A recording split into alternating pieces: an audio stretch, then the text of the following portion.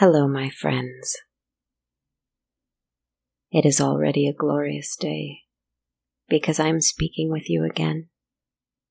I'm still reeling from the joy of speaking with you last week. This feels comfortable, correct.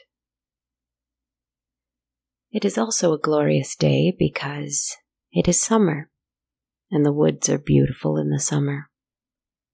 The woods are always beautiful, I suppose, but in the summer, the nighttime is especially alive. And recall, I am no longer a bringer of death, a messenger of sorrow. I can tell because of the things that grow from me now. If I let them, which I do, then tiny little green sprigs with leaves and flowers sprout from my joints, here and there on a shoulder, on a knuckle, from an elbow. It hurts only a little, but I like the way they look, so I tend to leave them. I've been hearing voices in the forest. Well, to be honest, I hear them even now. I hear them constantly, lately, echoing from a far distant place. I've tried to follow them, but I cannot find them. The voices never grow closer, nor farther away, so I'm not sure whether or not I actually can find them. And the strange thing is that I'm not sure I want to. You see, they sound so familiar. I'm not sure why. I'm not sure who they are. I remember very little about what happened to me before this. I mostly remember stories. It's always easier to remember someone else's story than it is to remember your own, isn't it? I wonder why that is. But I don't remember much about before. I remember faces. I remember one face in particular more clearly than others. But it's still vague. I think that once I find the source of these voices, it might become all the more clear. So to try, I do what I can. I walk through the woods, singing as I please, but I don't think they care for my song. I leave little trinkets, little gifts that I make myself from spinning my own hair into string and decorating it with little shells, crystals, acorns, whatever pleasing little things I can find. Though I don't do this for the human travelers who roam these woods at times, I know that they hear me singing in an echoing, foggy voice, and I know they find my little sparkling treasures, and they think it is for them. They think that the forest is haunted or that it is magical. I think that it is both. I don't mind giving them the gift of ghosts and magic, but this is not for them. This is for the voices that I hear constantly, and that one voice that sounds the most familiar. As I promised, I drew a card from the tarot deck this week. I keep it with me at all times in case I need to know immediately what direction to go or how the wind is feeling. I found my way to a secret little place, hidden within a perilous entryway of a thicket of brambles, lichen, ivy, and thorns, and roots, many, many tree roots, small and large. I was forced to dig the rough and broken nails of my fingers and toes into the dirt, and crawl my way through a very small tunnel of the sharp and treacherous plant shoots around me. I was concerned, perhaps, that this tunnel never ended, and that I would be unable to turn around. Strange. Is this what claustrophobia feels like? I can't remember if I felt it before. The cuts and scrapes along my arms and legs were a small price to pay for what I was soon to be rewarded with, however. The cluster of thorns around me soon expanded. and soon the tunnel over me was high enough that I could raise myself to my elbows, then to my knees, then to my feet. And then there was a ceiling over me so high that I could jump. There were enough tiny spaces between the thorns that I could see moonlight streaming in through them in little beams of pure white light. The floor was carpeted with moss. There was a huge trunk in the center of this room that reached through this makeshift ceiling, up and out. This was the tree, the one whose roots contributed to this little cottage. This is a little cottage, I thought to myself. I could sit on a mighty tree root, and I could lay my cards on a flat rock that sat right before it. A little cottage, all my own. In this newfound peace and safety, I lay down my deck of cards, and was surprised to draw the 10 of Swords. The 10 of Swords has no peace and no safety. It means crisis. It means having the entire world turned on its head in your life. It means unexpected, awful endings, betrayal from a loved or trusted one, and defeat. But you mustn't be afraid, for from defeat we can gain knowledge and become even stronger. I think perhaps that is me. Perhaps that is all of us. There is no pain that cannot be learned from. Don't be afraid. This is just for the story this week that I have for you. It is just a story. You can relax. Take a deep breath. Join me in my little tree cottage for a little bit, where everything is safe and quiet. Focus on the story. There was once a soldier. Well, he was something like a soldier. He fought for his country and invaded other countries when he was told to, and he was very good at it. But in some ways he was very unlike a soldier. He did not fight with sword and shield always, but rather, most often, with cunning and guile. He was often sent on missions that required a more delicate touch, for he knew many languages and was skilled in deception. If they had had a word for spy where and when he came from, he might very well be something like that. So this soldier found himself wandering towards a city. He had removed his shoes and torn his clothes. He had instructed the sailor who left him here to hit him hard 3 times in the face, so that he would be adequately bruised and bloodied upon arrival. He removed anything gold, any coins or coin purses, anything of value from his person, and he stumbled towards the harbor town. It was midday, and the place was alive and bustling, with unsuspecting laughter and gossip. How oblivious they were. It had been over 100 years since the last invasion from their strong and domineering and ruthless neighboring country that this undercover soldier was from, and it appeared that they had grown comfortable once more, complacent. Easy pickings. He smiled one last time before grimacing in mock pain and crying out for help, falling to his feet in the middle of the square. Everyone stopped what they were doing and turned to the stranger in need. Several strong adults helped him to his feet and carried him to the local doctor. A group of concerned little children trailed behind until someone shepherded them gently back to where they had been playing. The doctor, an elderly woman, dressed the man's wounds and pressed frozen slabs of meat to his bruises. In no time, a family who had lost their patriarch just that very year offered to allow the man to stay in their empty room to recuperate. A week or so passed, and the man enjoyed gracious hospitality at the hands of his naive enemies. The family he stayed with provided him with food, water, clothing, and shelter. He enjoyed long strolls in town at the recommendation of the old doctor to stretch his legs and learn as much about the city as he possibly could. And he saw more than they could know. He saw where the walls were weakest. He was shown the city's oldest castle, a small, unimpressive thing where they kept their weapons. And their weapons were scant and outdated.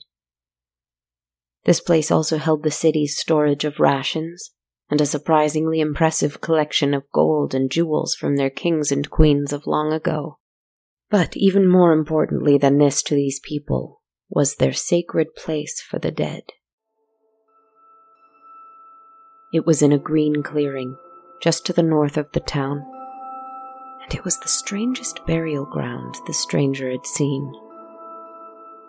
The headstones were plain and simple, just rectangular slabs of stone, and they had no markings on them. When he asked why, his guide, incidentally the kind and wise old doctor, simply replied, "There is no one here, dead or alive, who is more important than any other.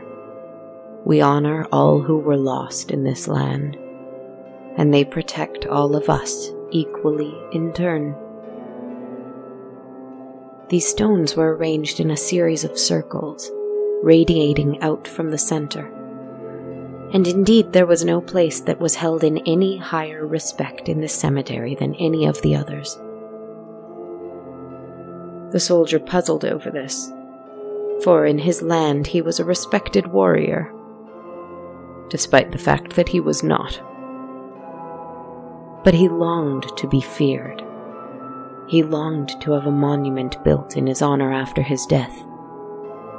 But what could he expect from a strange, fragile, weak little country such as this one? They deserved everything they would have wrought upon them soon enough. Never mind the children who played with him in the streets and clapped their hands when he told them stories of his home country. Never mind the kind pats on the back the folks at the tavern gave him when they expressed their joy at seeing how well he was. Never mind the kind embrace of the old doctor when she wished him health and prosperity, as he took one of their horses, a bag of their provisions, and headed home.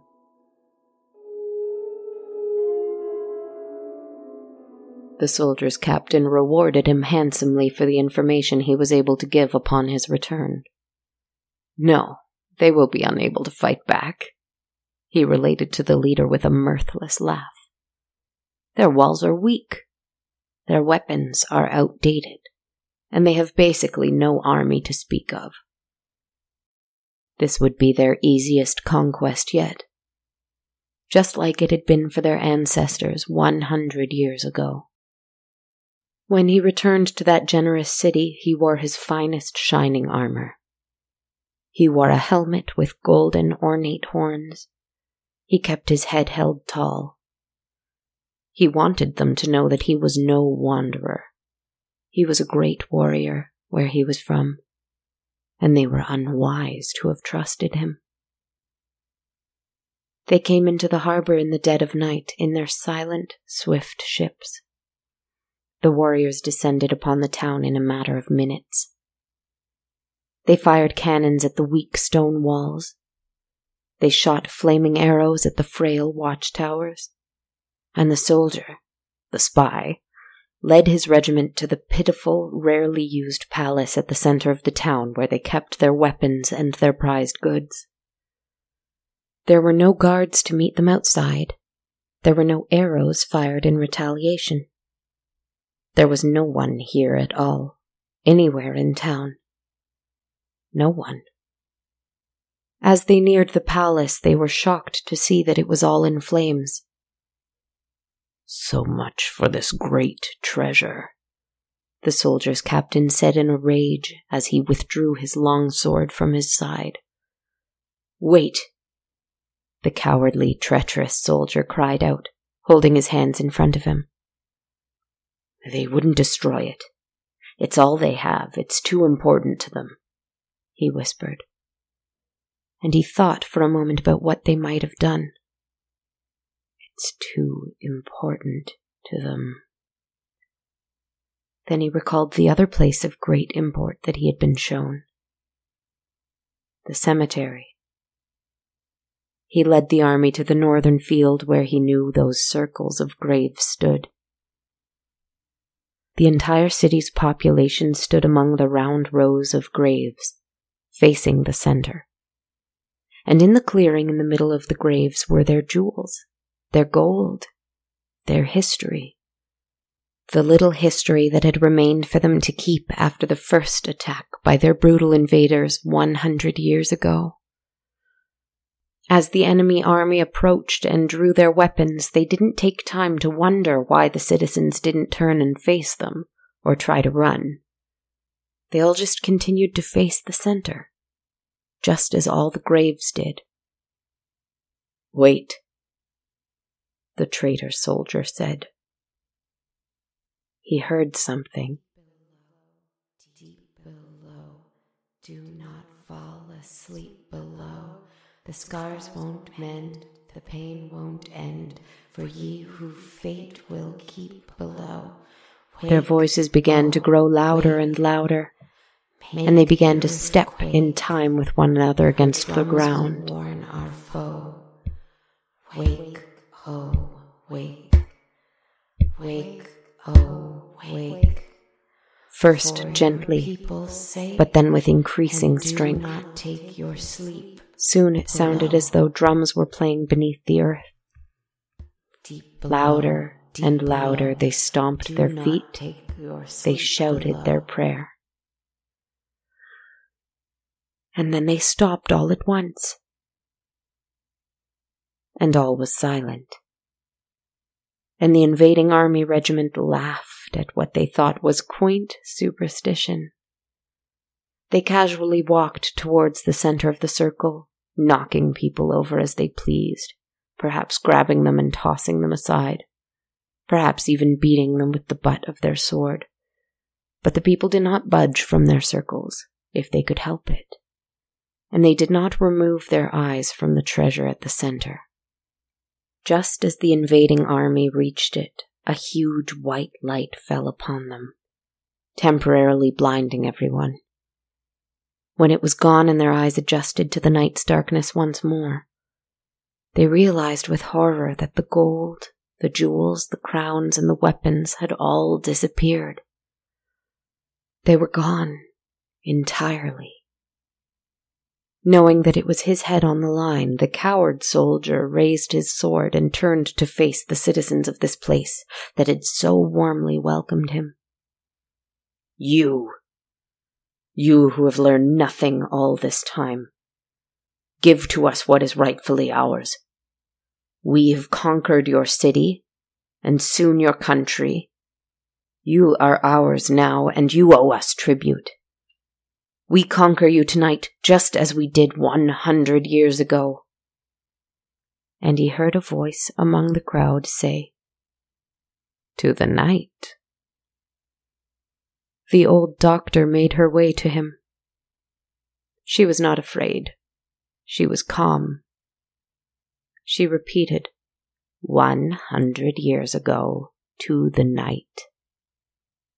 The man hissed at her and grabbed her, threatening her with his sword. He turned to the people, thinking they would make a move to stop him from harming their esteemed elder. But no one moved, not even a muscle. And he realized at this point that they were not alone. There were twice as many people now than there were at first. Now, where there had been space between every person who chanted and prayed and stomped their feet, they stood shoulder to shoulder. And between every person who he recognized as being an inhabitant of the city in their appearance and dress, there stood someone else. Someone wearing dusty, torn, and muddied clothes from a different time. From perhaps about a century ago. Someone who hadn't been there before, when they first came upon the people in the cemetery. Someone who wore a veil, a shroud of some sort over their face. and the chanting resumed again, but not from the mouths of the city folk. The dry, croaking, terrible voices were coming from behind those veils, and they broke the circle and began to walk towards the center, towards their enemies. They continued to chant. Make the earth quake. Our drums will warn your foe. Wake, oh. They had not forgotten, you see. 100 years ago, the worst crisis, the 10 of Swords, if you will, happened to this city. They lost so much, but more importantly, they lost so many. Prince, pauper, young and old, all mourned alike. And so they decided that they shall all mourn together. They created this cemetery with the vow to themselves and to each other that they would never allow man's hunger for power to harm them ever again. You were sent to us at the perfect time, my friend, the old doctor said to the coward who still held her in his arms violently. How better to honor our dead than to give them the gift of vengeance? They could not protect our city before, but you have given them the chance to do so now. The people wearing the veils kept marching forward, whispering, chanting. They removed their veils. Each of them revealed a gleaming, grinning skull underneath. Some skulls were broken, some were cracked, some were perfect. And for the first time in centuries, the warriors who had grown so accustomed to invading wherever they wished and taking whatever they desired, trembled. But still they fought. Except for the one, the traitor.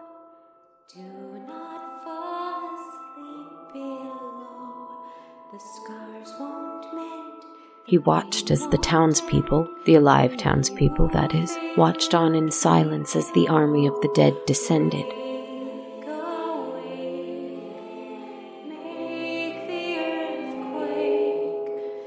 And he turned to them, not the dead, and he fell to his knees and wept for forgiveness. Is there nothing I can do? He begged.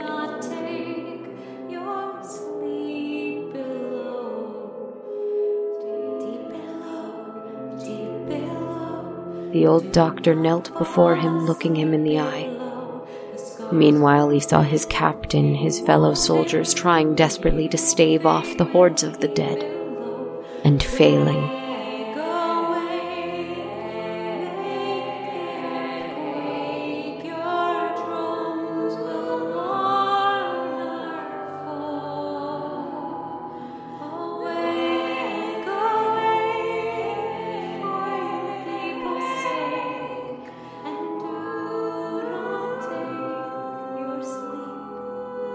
She said to him, "You only had to return our generosity and trust with acceptance and gratitude." He nodded. "I know." She continued, "We had every reason to hate you, and yet you were the one to return our love with hate." He nodded. "I am sorry for it." She grabbed him by the hair, though with surprising gentleness, almost like a scolding grandmother. "Say that again." He cried out to the wind, "I am sorry." And that great flash of light came once more. And the skeletal army from 100 years ago was gone. His captain and his army were gone. The townspeople were gone. And the sun shone brightly as it had the midday when he first was brought to this sacred place by the old doctor. In fact, She was there with him still. And he realized that his wounds were still dressed, and he was wearing the same clothes he had been wearing that day. And so was she. She smiled at him. "So, traveler, will you stay? Or will you return to your country?" His breath was fast and deep as he stood in the center of this burial ground. He saw all of the stones blank and beautiful. He realized as he heard children laughing in the distance and singing from the town square that he could be just one of these many stones, and equally honored as any of them. The old doctor smiled and turned from him, walking back to town. The traveler fell to the ground and pressed his lips to it. He whispered, "There will be no need for vengeance tonight." And he wasn't sure why, but he turned his face and pressed his ear to the ground, where he could swear he heard the sound of stomping feet. Or was it drums, far, far down below?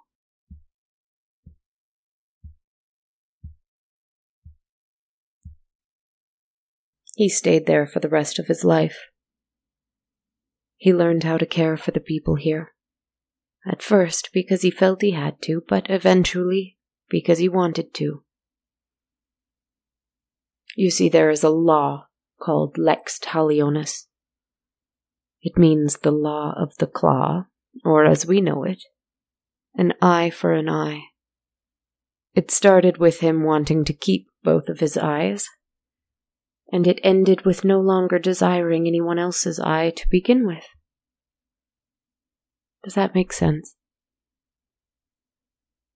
At any rate, he lived a good life. He learned how to be happy. He learned to no longer think of himself as a mighty, decorated coward. And once he was able to do that, he learned to not need ornate golden horns atop his head to feel that he was a great man. "I am a good man, most of the time. And that is enough," he told me once. The ground still rumbles in that city, though. That city where the dead wait, ready, just in case. The Ten of Swords doesn't need to be frightening if we learn from our failure. Please don't be angry with me that I gave you an ending like I did for this one. I so rarely give you an "it was all a dream." But please know how highly I value dreams. And I should know better than anyone. Dreams can be more real than whatever not dreaming may be. Sometimes, after all, I'm unsure as to whether or not I'm a dream myself. I still hear that voice in the woods, even from within my little tree cottage here. I think they're right outside. Maybe they need to hear a story too. Good night out there. And good night to you too, my friends.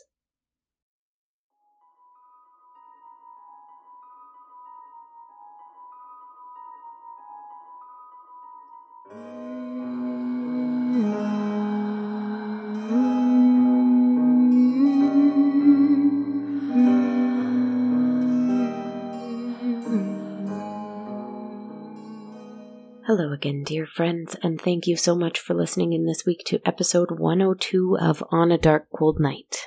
This is Kristen Zaza here again, writer, performer, composer, etc. I hope you're doing well this week. Thank you so much for the very warm welcome I received upon my return last week. I really missed this, so it felt wonderful. First, some thank yous this week. I'd like to thank my 2 new Patreon supporters, Sarah Galligan and Jennifer Gostin. Thank you so much for wanting to help support me as I continue to create these stories. It really means the world to me. If you'd like to become a patron as well, like Sarah and Jennifer, head on over to patreon.com/darkcoldnight, where every patron of any amount receives access to my soundtrack. If you only want to pay once instead of monthly and aren't interested in the soundtrack, you can also support the show through ko-fi.com at ko-fi.com/darkcoldnight.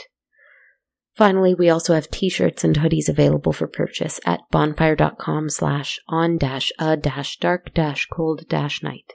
I'd also like to thank the following listeners for taking the time to leave a review for the show. Big thanks to iTunes user RAMZBKR, who left a lovely 5-star review, and thank you to Mandy White, another wonderful patron, who left us a very kind recommendation on our Facebook page. Thank you both so much. If you're also enjoying the show, please feel free to leave a review on iTunes, Stitcher, or our Facebook page. You can also give me a shout and a follow on social media. I would love to hear from you there. Find me on Twitter at A Dark Cold Night, Instagram at Dark Cold Night Podcast, or on my Facebook page or YouTube channel, both called On a Dark Cold Night. Thank you so much again for listening tonight. Thinking of you all and hoping you're staying well out there. Sweet dreams, friends.